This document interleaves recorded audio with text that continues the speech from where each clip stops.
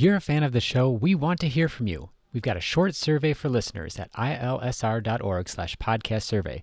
With just a few minutes of your time, you can help shape the future of the Local Energy Rules podcast and qualify to win a $50 gift card to the local business of your choice. We really appreciate your feedback. Head over to ilsr.org/podcast survey to let us know what you think. And interconnection is the process by which those rooftop solar panels can be plugged into the system safely into the system. Now, we want it all to be done safely, right? It needs to be safely and reliably implemented.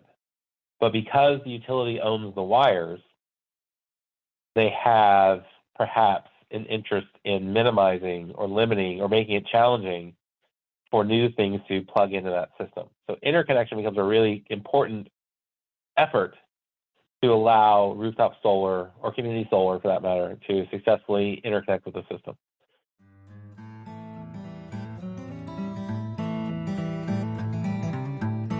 Sometimes old rules don't require a fix, but in the electricity business, market rules from last century are impeding the march to cleaner, more affordable energy. Some communities, their residents frustrated by the inability to choose a better option, are even considering public takeovers of private utilities. Chris Villarreal, president at Plugged In Strategies and associate fellow at the R Street Institute, joined me in October 2021 to discuss how technological innovation ought to be giving Americans many more choices in their electricity service, and how the rules from last century are holding us back. I'm John Farrell, director of the Energy Democracy Initiative at the Institute for Local Self-Reliance, and this is Local Energy Rules, a bi-weekly podcast sharing powerful stories about local, renewable energy. This interview originally appeared on the Institute's Building Local Power podcast in October 2021. Welcome to another edition of Building Local Power, a podcast hosted by the Institute for Local Self-Reliance. I'm John Farrell, the director of the Energy Democracy Initiative and one of ILSR's two co-directors. And today I'm really excited to be joined by Chris Villarreal. He's the president of Plugged In Strategies. He's a fellow with the R Street Institute, think tank that promotes free markets and limited effective government. He's got experience at two different state public utilities commissions. So he knows a great deal about what we're going to talk about, which is the market structure and the market sector, the electricity market. And if you follow him on Twitter, in addition to excellent information about energy, you will also find out that he is a Baylor University grad, a Kansas City Chiefs fan, and many other things. Chris, thanks so much for joining me on Building Local Power. Thanks, John, for having me.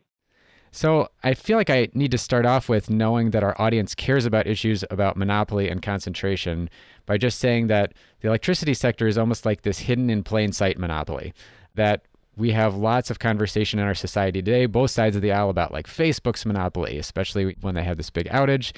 We've got Amazon sort of dominating digital commerce, but we have electric utilities who are monopolies as a result of public policy. Like, we made them into monopolies, and in a lot of cases people are unhappy with the kinds of service they're getting from these monopolies. So I guess I want to start off with something I think is sort of interesting, in that we sort of have a let's swap monopolies campaign being run by a number of folks.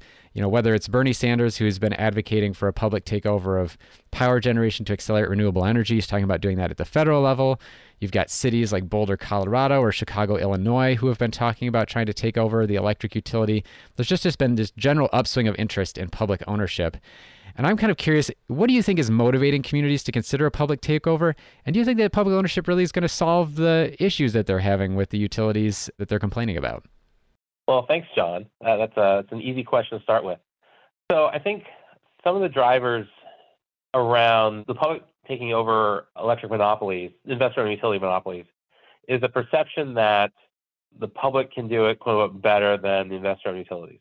I think what it really comes down to, of course, is at the end of the day, investor-owned utilities have a profit interest, whereas public interest utilities supposedly don't have a profit interest.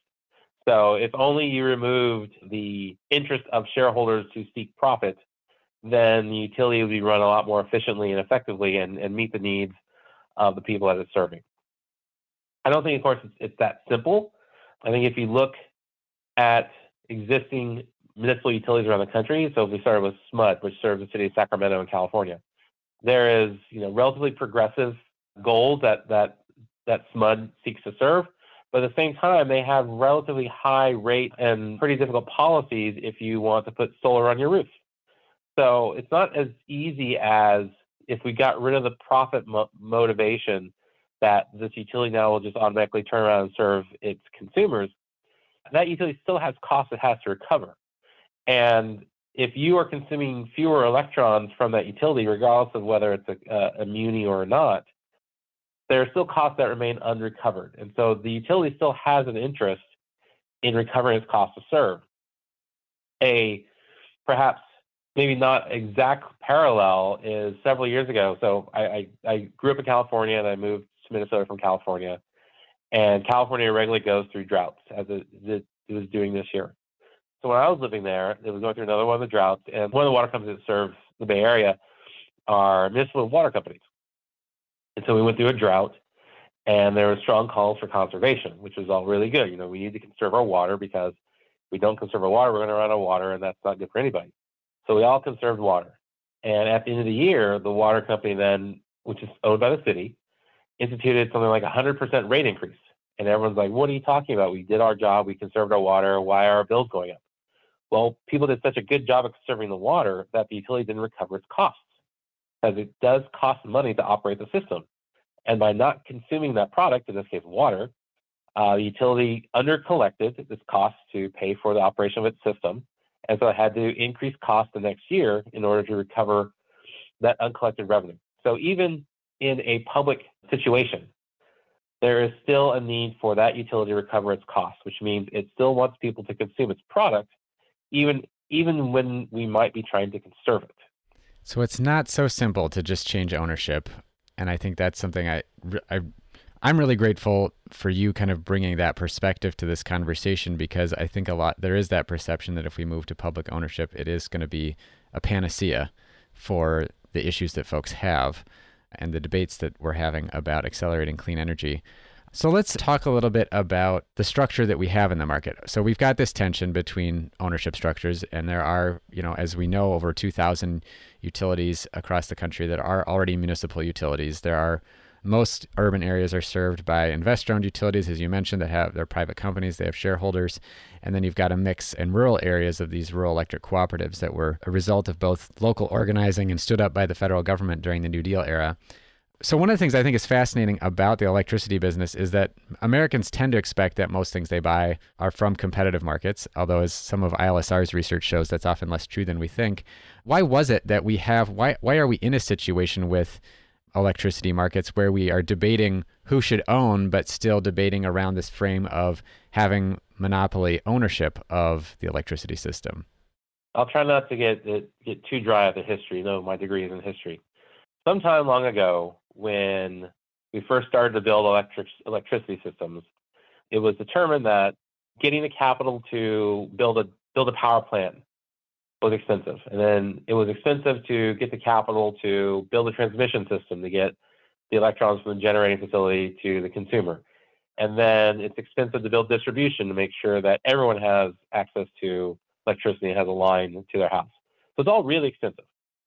And the early days, a lot of it was just very small generation, very close to consumption to serve electricity. So it was largely in the urban areas because that's where you had economies of scale, because you had more consumers in the urban areas than you had in the rural areas. So that those costs to recover that infrastructure could be collected a lot more quickly if you had more consumers to buy electrons from. Then through technical innovation, they were able to move generators farther away from urban centers and build more power plants and build more transmission lines and build more distribution lines. But it's all really, really expensive to build. And in order to ensure that the entity fronting the cost to build all that had a reasonable expectation to recover all those costs, it was decided to grant them a franchise, which means that they are allowed to sell their product, electricity, within a certain geographical footprint with the expectation that they'll be able to recover their costs. And that worked pretty well because, like I said, power plants are expensive to build, transmission is expensive to build, distribution is expensive to build. Everything associated with the operation of the electricity system is expensive to build. So then for the better part of 90 years or so, that's how things worked. Then, as technological innovation continued to grow, we have 1978 and the passage of the Public Utilities Regulatory Policies Act, which provided incentives now for other types of generation, solar, some wind, biomass, what have you, things other than coal and gas and nuclear.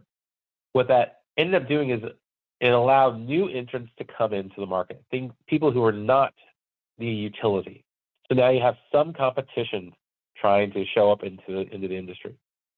And utilities, whether they're investor-owned or not, are monopolies, and monopolies act how the monopolies are going to act, which is it's their territory, and they think it's their right to serve their territory under this long-standing practice of them being granted exclusive rights to serve electricity in this region. What this runs up against, however, is the equally important economic principle of cost pressure. And competition is a way in which you encourage pressure upon the costs to serve. So you're right, we can go to different grocery stores to get products that are being procured from different places or perhaps the same places, depending on the type of product you're getting.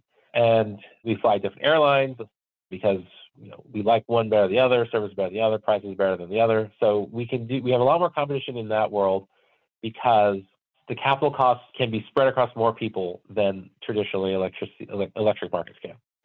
But with the rise of competition in generation first, then under transmission under FERC Order 1000, new entrants can come in and compete, which if they can do the same service at the same or lower price, then that's good. That lowers costs for everybody without degradation in service.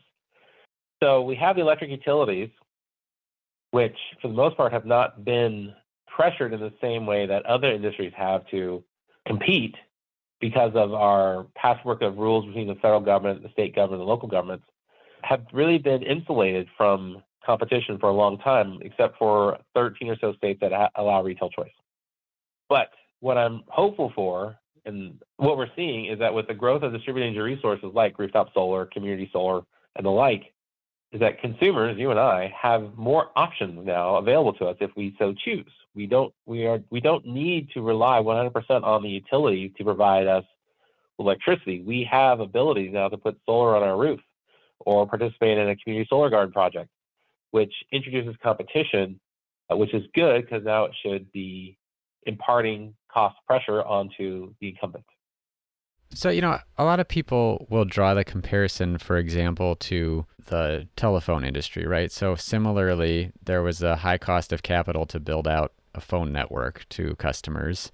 And we had similarly monopoly service for landline phone technology, which for our younger listeners was when there was a wire to your house and you had a phone on the wall and all it did was make phone calls.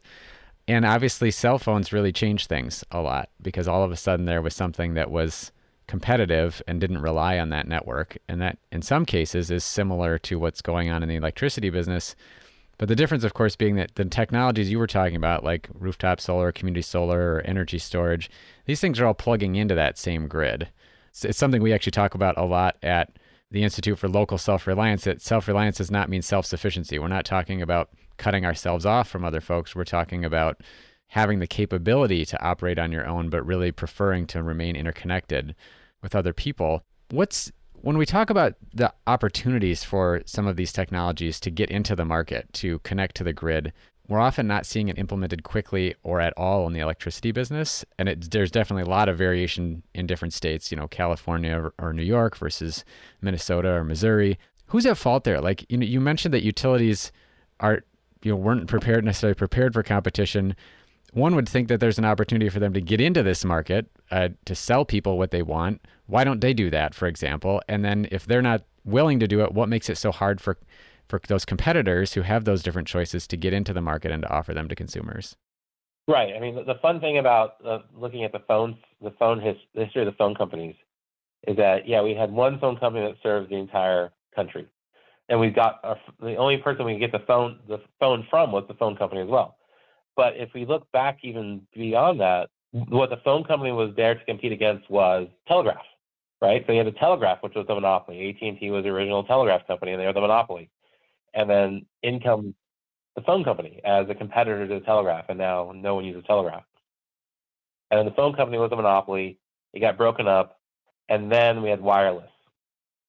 So wireless was a new way to communicate that we didn't need the wire, but we still need a communication network.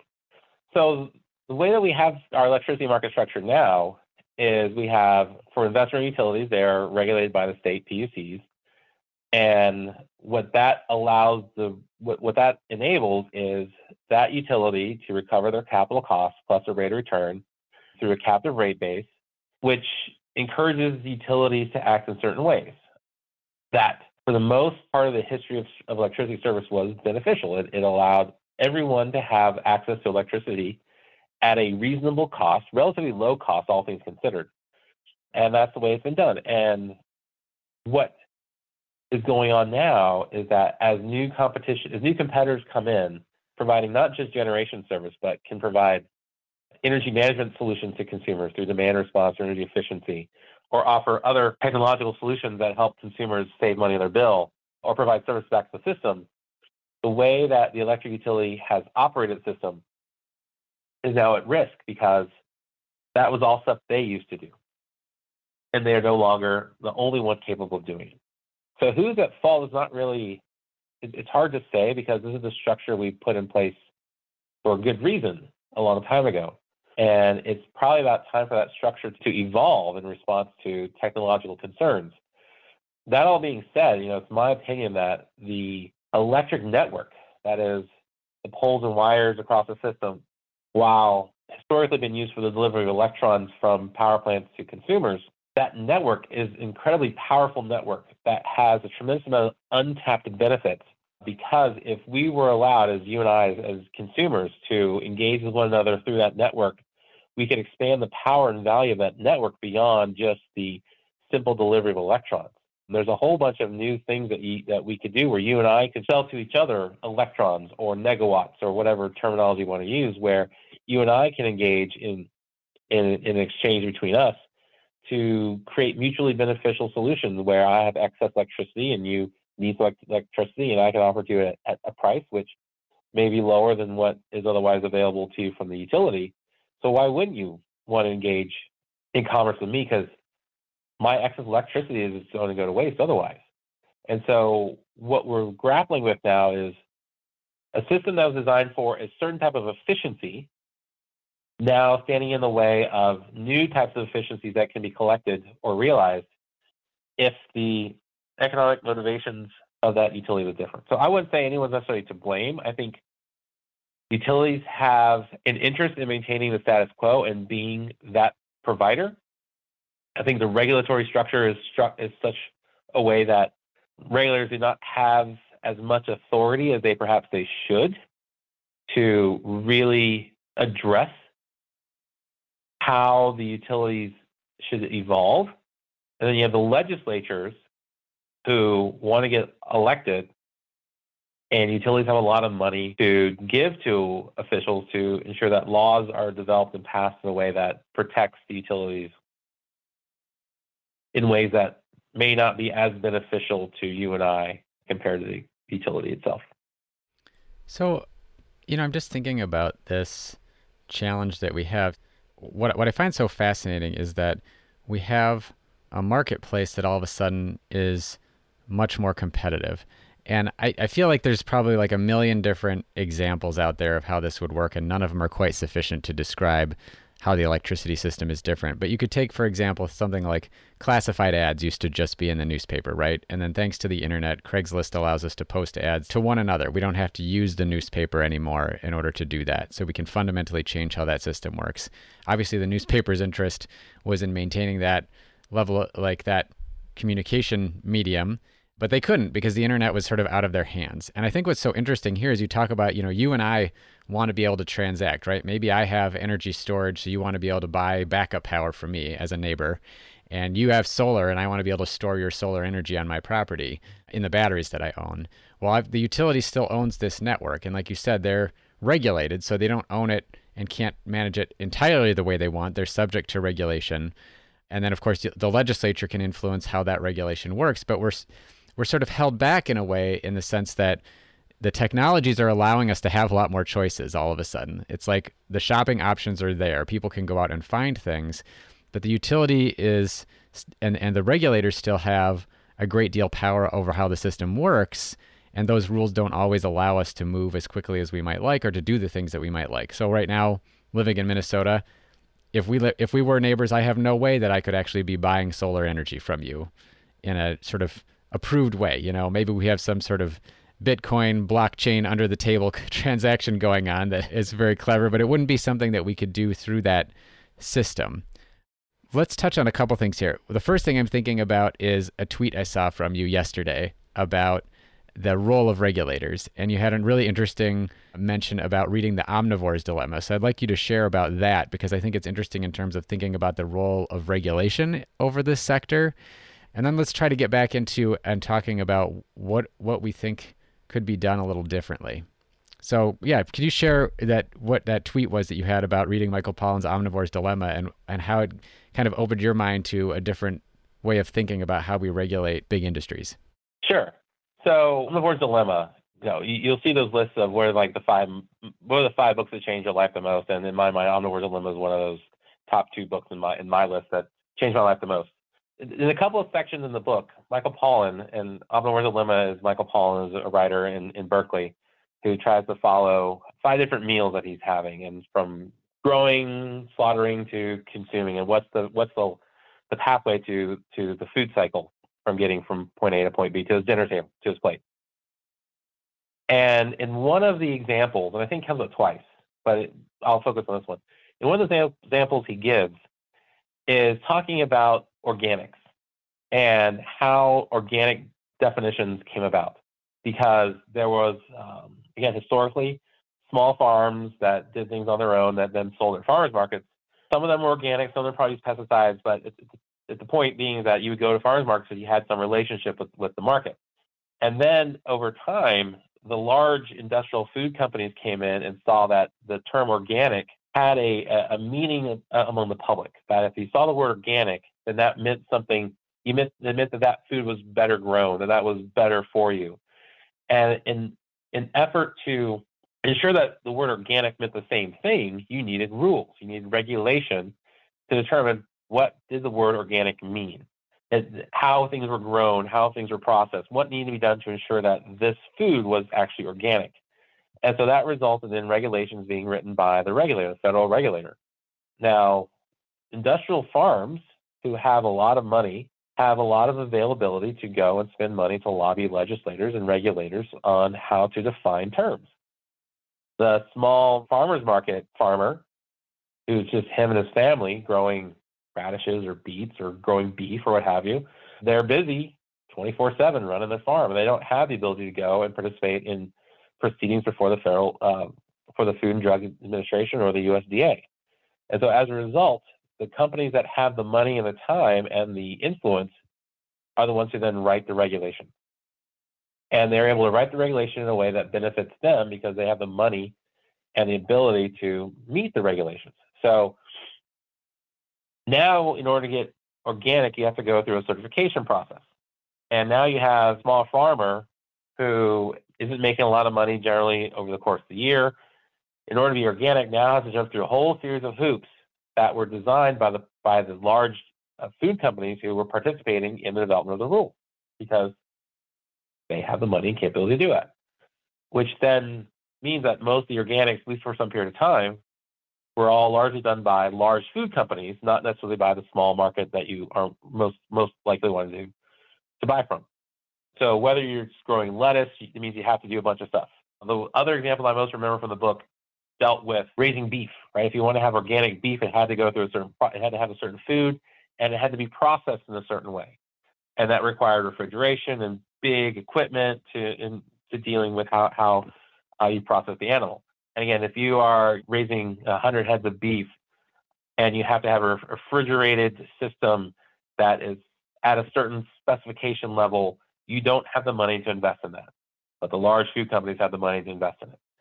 So reading that story and just seeing how large companies are able to manipulate regulation in a way to protect themselves from competition, especially from new and smaller entrants, really opened my eyes into how that works also in the electricity world, or the world that you and I are talking about, because utilities are really big. They have a lot of money. Most of it is rate-based because we all like the service they provide us, electricity. Whether they provide it well enough is a different question. but they have the influence at the regulatory level to participate in all the proceedings that are open for any state commission, compared to smaller companies like solar companies or storage companies or anyone who wants to get into the marketplace. They have far less resources available to them, so they have to pick and choose the things they want to participate in, whereas the utilities are allowed to participate in all of the proceedings. So all the proceedings that have rules, they are participants in. And then they are able to develop the rules and policies in a way that benefits them, because commissions can only act upon things that are in the record. And showing up and participating in proceedings is how you influence the proceeding. And they're able to participate in all the proceedings and craft rules and policies to ways that benefit them and not necessarily to the benefit of the new entrants, new opportunities, and new services.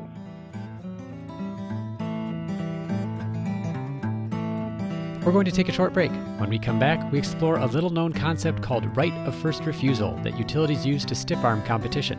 We talk about access to grid data and also how we can rethink utilities as network operators instead of owners.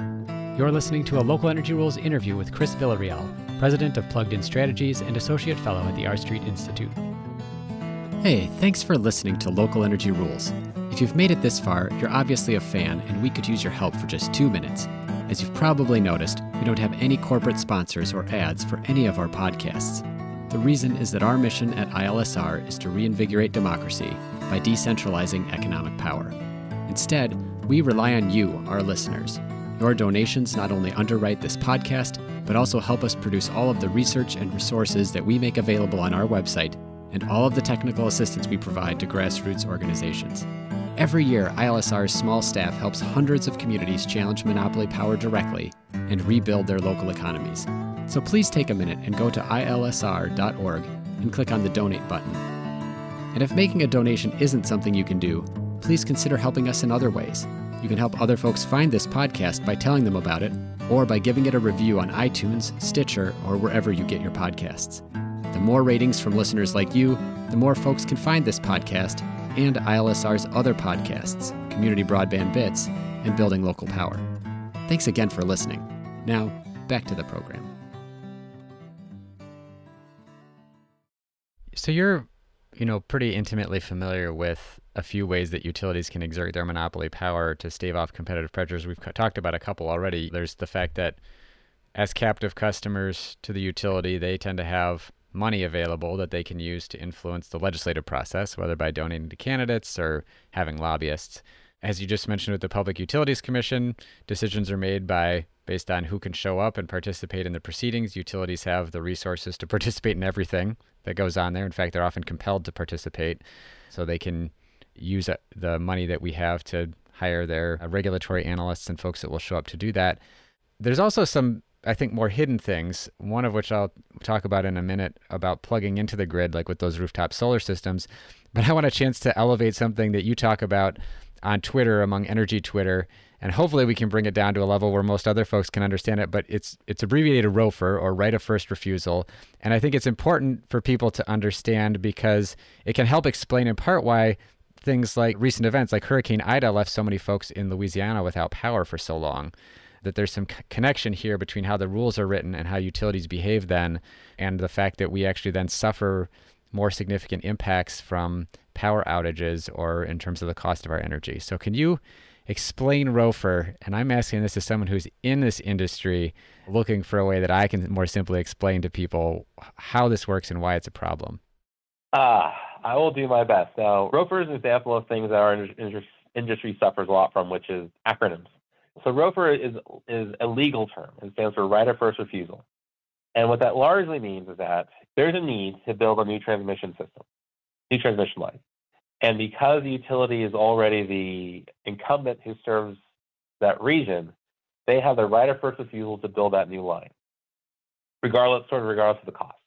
What that means is that we, up here in the Excel territory, if there's identified a need to build a new transmission line that is inside the region or cuts across the region, whatever applies to the service territory of Excel, any new transmission line, Excel has the exclusive ability to determine that they are the ones that are allowed to build it before anybody else can come in and build it. Now, the challenge with that is I mentioned earlier, FERC Order 1000 declared largely transmission construction is a competitive service and required the removal of right of first refusal language that were existing in RTO tariffs. So the RTO that serves our region, the Midwest, the Mid-Continent Independent System Operator, previously had right of first refusal laws in their tariffs. FERC said you have to get rid of those. Those are anti-competitive. They are protecting the monopoly, and Order 1000 says we need competition because it's not a competitive resource, so we want new entrants to come in to compete against the utilities to the construction of new transmission, because we need new transmission in our area because there's a lot of wind. Okay.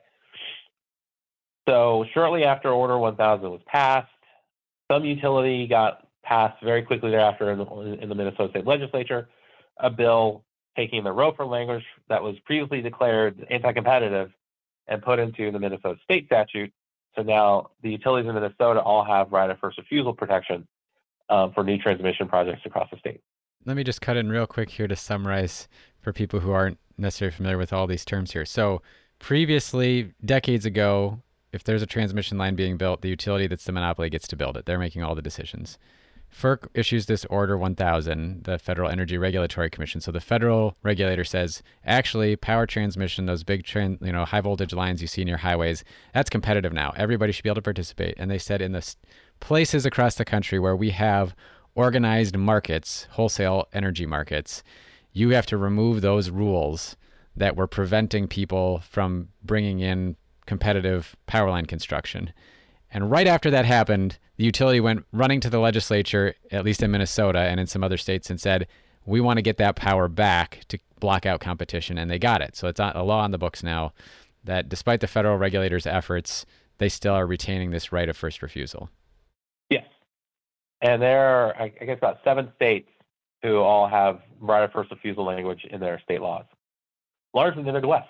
So Minnesota, North Dakota, South Dakota, Iowa, and Texas all have right of first refusal laws on the books in their states. Now, what that means then is because of this right of first refusal language that's in state statute now, it becomes incredibly difficult for competition to take hold in these states for the construction of new transmission lines. In fact, it sort of exacerbates regional planning difficulties because if you had a developer, a competitive developer who wanted to build a line from North Dakota through Minnesota to Wisconsin down to Illinois, because North Dakota and Minnesota have right of first refusal laws, each one of those individual utility territories that they go through, each individual utility could say, no, we have the right of first refusal to build a new transmission line. So what ends up happening then, and we sort of saw this in the CapEx 2020 project, is rather than have one long line being built, we had multiple little lines being built from service territory to service territory to service territory in order to protect their right of first refusal responsibility. And so as it applies now to what happened in Louisiana, Entergy also has right of first refusal language in their Texas territory. And what that means is that new transmission is very difficult to build unless it's being built by the utility. So the utility down there, Entergy, has operated in such a way to limit the amount of transmission that can be built, limit the amount of new generation that can be built, and limited entrance to any new competitive provider, be it building a new generation or building a new transmission, and then was able to do so in such a way to basically continue to underbuild its system in a way that made their system a lot more fragile in response to weather events, like what happened with Hurricane Ida, where they didn't have enough generation, they didn't have enough transmission, and so they had areas of New Orleans that were out of power for weeks, if not over a month, because they didn't have enough infrastructure to get the power back onto those areas because they had been chronically underbuilding their system in a way that at one level was designed solely to keep out competition. And because their focus was so much on keeping out competition, they then didn't actually build up the system they needed to respond to system emergencies and weather events. I remember seeing one analysis of it talking about as well that one way that they dealt with this issue of competition was that the threshold for the competitive market is above a certain voltage. So if you build a very high power transmission line, which can move a lot of electricity, it would be subject to competitive rules. But if it was under a certain threshold, it wouldn't be. So they built lots of lower power lines, which were not as effective at keeping the system reliable as the higher power ones might have been in terms of the amount of capacity they had in order to avoid that competitive pressure. And it actually reminds me, speaking of monopolies, of, I think it was Amazon, and that has their delivery vans that they were buying. And there are federal commercial trucking regulations that apply to trucks above a certain size. And so Amazon deliberately undersized their delivery vehicles to fall right under that threshold of regulation. And so there is a lot of, and perfectly legal, obviously, but yet it ends up being this perverse outcome where customers can potentially be underserved. Maybe in the case of Amazon, those vehicles are less safe to operate because they're still very large, but they fall right into that threshold. In the case of the transmission here with Louisiana, you had lots of customers in New Orleans out of power for a lot longer than they needed to be because Entergy was interested in protecting its monopoly more than serving its customers effectively. I want to pivot and talk about another way that this impacts us, especially because it's around this issue of choice, individual consumer choice. So we talked earlier about, you and I could have solar on our rooftop. We could have batteries in our garage. We have the opportunity to participate in the market. And we've been processing results of a survey that we've been doing of solar developers about the barriers they face in helping customers do rooftop and community solar. So two of these crucial technologies that allow people to choose to rely less on the utility. I'm just curious, I'm going to phrase it this way. What do you imagine that we might find in terms of barriers that are described around plugging those systems into the grid? I suspect the biggest barrier will be interconnect, things associated with interconnection. And interconnection is the process by which those rooftop solar panels can be plugged into the system safely into the system. Now, we want it all to be done safely, right? It needs to be safely and reliably implemented. But because the utility owns the wires, they have perhaps an interest in minimizing or limiting or making it challenging for new things to plug into that system. So interconnection becomes a really important effort to allow rooftop solar or community solar, for that matter, to successfully interconnect with the system. Utilities raise a whole slew of barriers into that marketplace that makes it challenging for systems to interconnect, especially larger systems. They'll raise things like technical constraints, or there's not available capacity at that area to put new solar in, which then delays the development of those projects and increases the cost. Now, ways to address that would be to make more information about the system available to the public, or at least developers, so that developers knew where are areas across the territory that would have a greater likelihood of successfulully interconnecting. But that transparency means that the public has more information about the distribution system. And again, for the better part of 100 years, no one has asked the utility to talk about that. It's always been, utility, your job is to keep the lights on and maintain the distribution system. You do what you need to do, and we will largely give you cost recovery.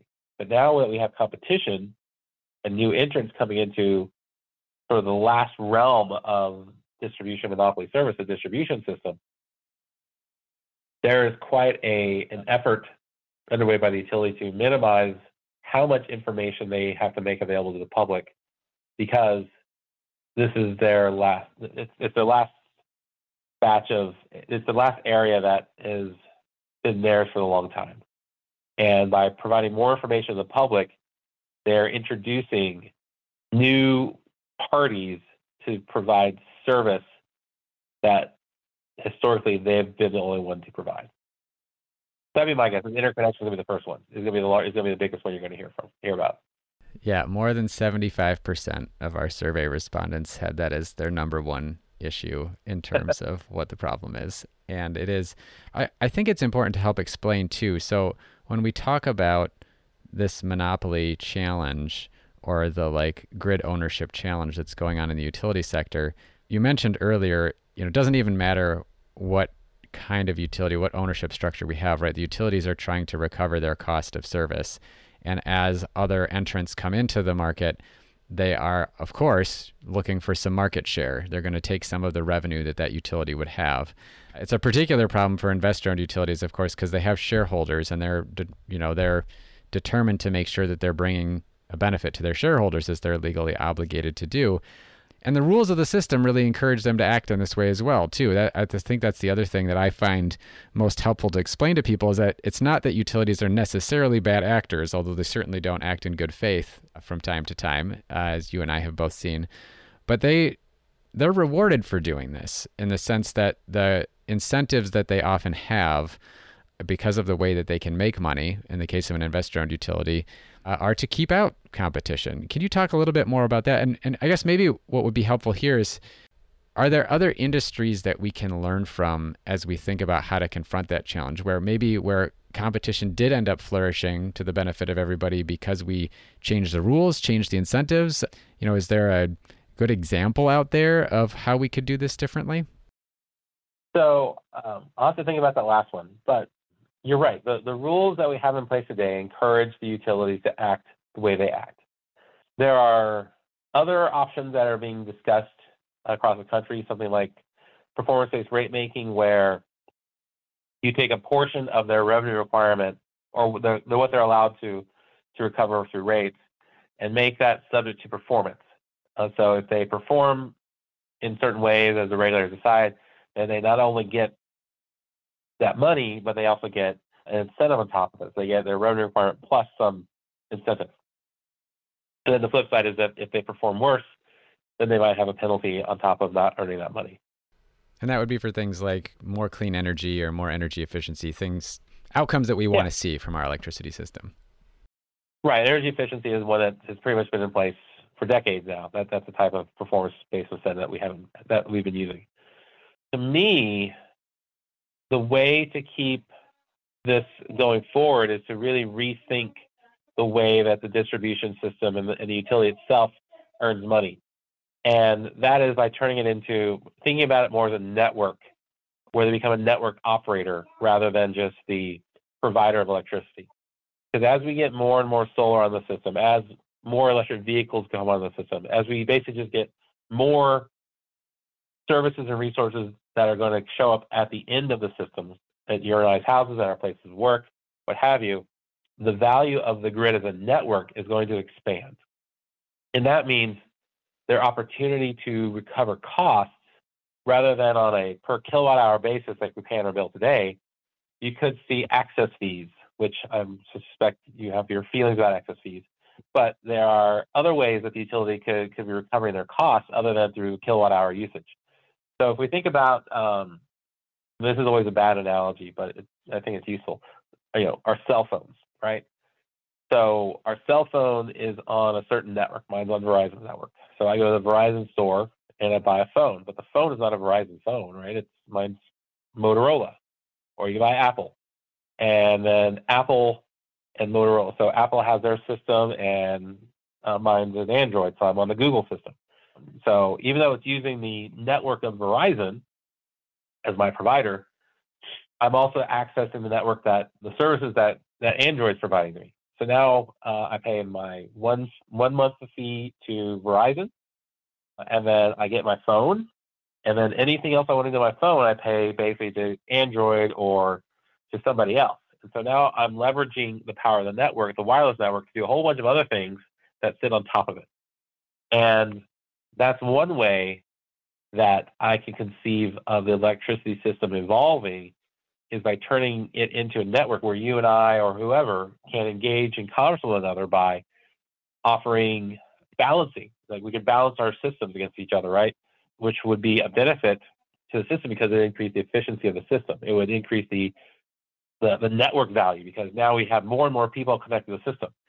And I discuss it that way because the option, the alternative is, we don't need this network. Why do we need an electric utility? We can just do it all ourselves. So let's just create a bunch of islanded microgrids that aren't connected to anybody else.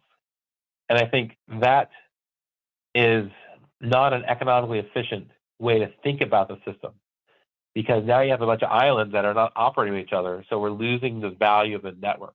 So it's great that if your neighborhood is able to island in response to emergency, That's not the issue. The issue is physically disconnecting from each other, so that if we are physically disconnected, I'm in Eden Prairie and you're in Minneapolis, if I can't have an interconnection with you, John, then I can't sell you my product and you can't buy mine to create a more efficient, optimized system. Because we have power in the network, you and I are able to talk over this medium. We are able to, talk over the internet. And thinking about the utilities as a network and how do we transition management to conceptualize new earnings opportunities if, one, they get out of the way of innovation, and two, figure out ways to leverage the innovation that private actors or you and I are willing to pay for, that can unleash a lot more value out of the system at a lower cost, as we're now able to leverage and make the system more efficient, because we are going to need greater amounts of flexibility. And anything that you or I or anyone who's listening can do on their own system, at their own location, you have value that probably is not being captured.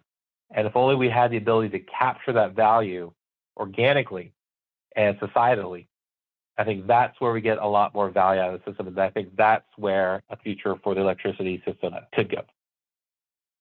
So this brings me in mind of a question which I imagine is sort of a big one for what I anticipate will be the last question I ask you here, Chris. But it sort of gets at this network value thing, because I'm thinking about this sort of two different ways right now. There's two examples of networks I'm thinking of that highlight like different routes we could go here. One would be the network of roads we have. So I find it useful sometimes to explain to people like, the road network is largely a public network. It's paid for through taxes and through user fees, and it essentially has open access, right? Like, and package delivery is what I always like to use as an example, right? There's FedEx, there's UPS, there's DHL, there's the Postal Service. They're all out there using this network. There's rules, there's speed limits, there's signage, there's stop signs, there's all sorts of things about how you use the network. There's rules for vehicles and their size and weight and all of that kind of stuff. But everybody can use that and transact in whatever way they want. And I think what's interesting is that, and that's a public network, right? So it is generally non-discriminatory, although the way we pay for it may not be perfectly equal between all of the different users because of the structure of the mix between user fees and taxes. And then in contrast, we have, and this is obviously something that we're sort of like litigating in public space right now, is Amazon's commerce network, where it's a private network, but small businesses, large businesses feel compelled to sell their products on Amazon to participate in their market. And Amazon has taken advantage of that to sometimes set rules that are discriminatory, that say, well, if you want to use our network, you need to put your stuff in our warehouses, you need to use our shipping services, et cetera. And so they're sort of raising the rents. And you talked about access fees earlier. What makes me nervous about the idea of keeping this as a private network is that it could allow the utility to continue to sort of extract monopoly rents on participants in the same way that they've been making it difficult to get into the market now by, keeping information to themselves.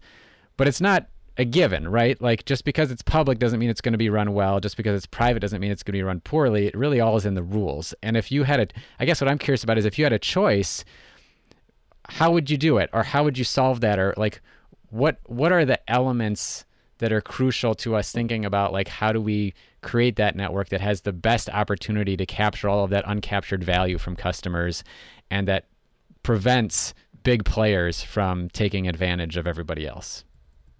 I think that really has been the question that has been that this industry has been trying to address probably since the first connection was connected to a house, is how do we best regulate the system, especially now going forward with increasing amounts of new entrants at the home level.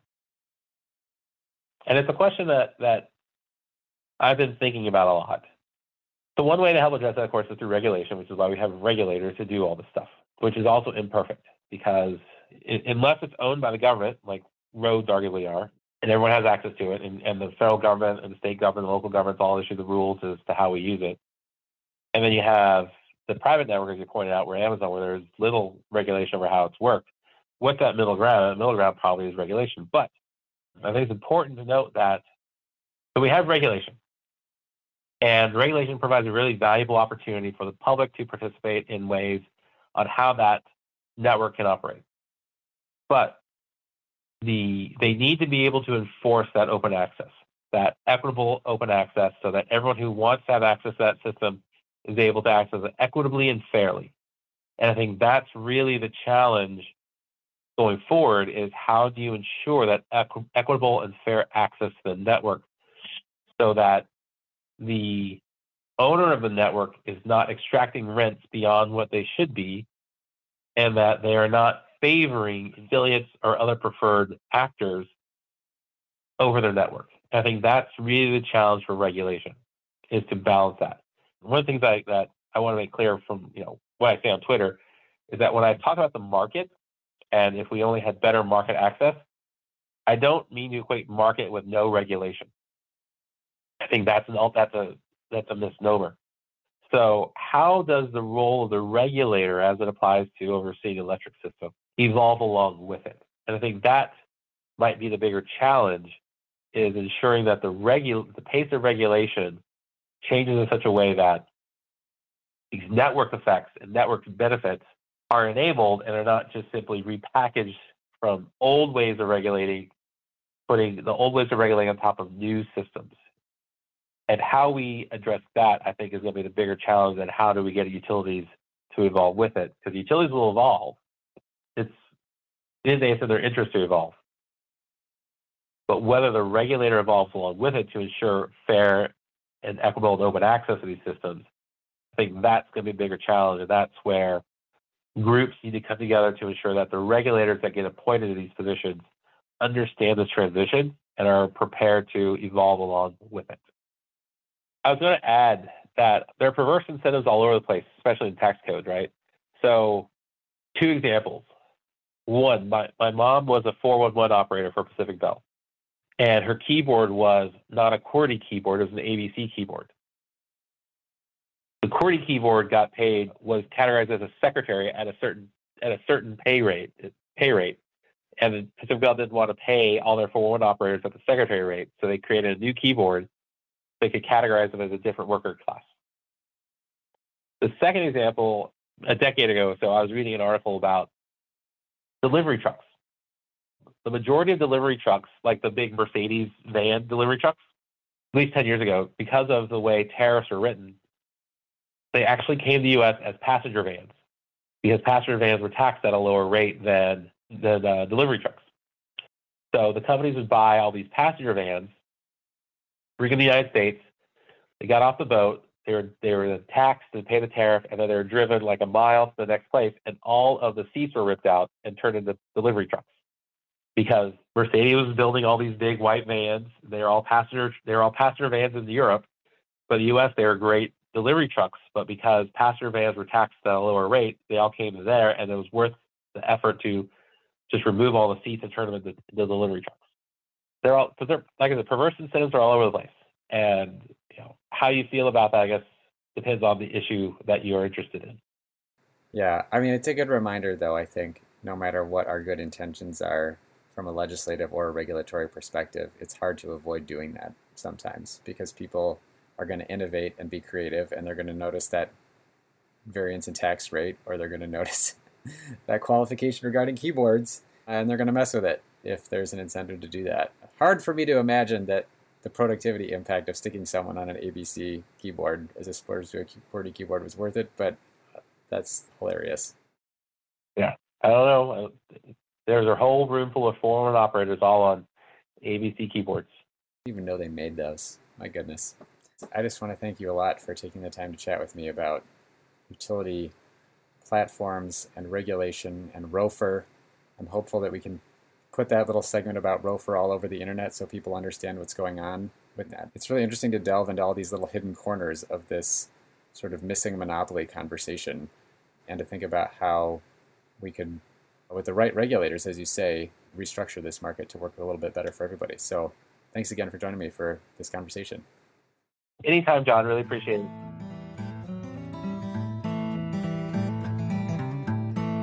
Thank you so much for listening to this episode of Local Energy Rules with Chris Villarreal, President at Plugged In Strategies and Associate Fellow at the R Street Institute, discussing the need for market reforms to allow electricity customers to take advantage of rooftop solar and other technological innovations in clean energy. On the show page, look for links to ILSR's coverage of PURPA, the federal government's original competition policy, our recently released Solar Developer Survey, and the Omnivore's Dilemma.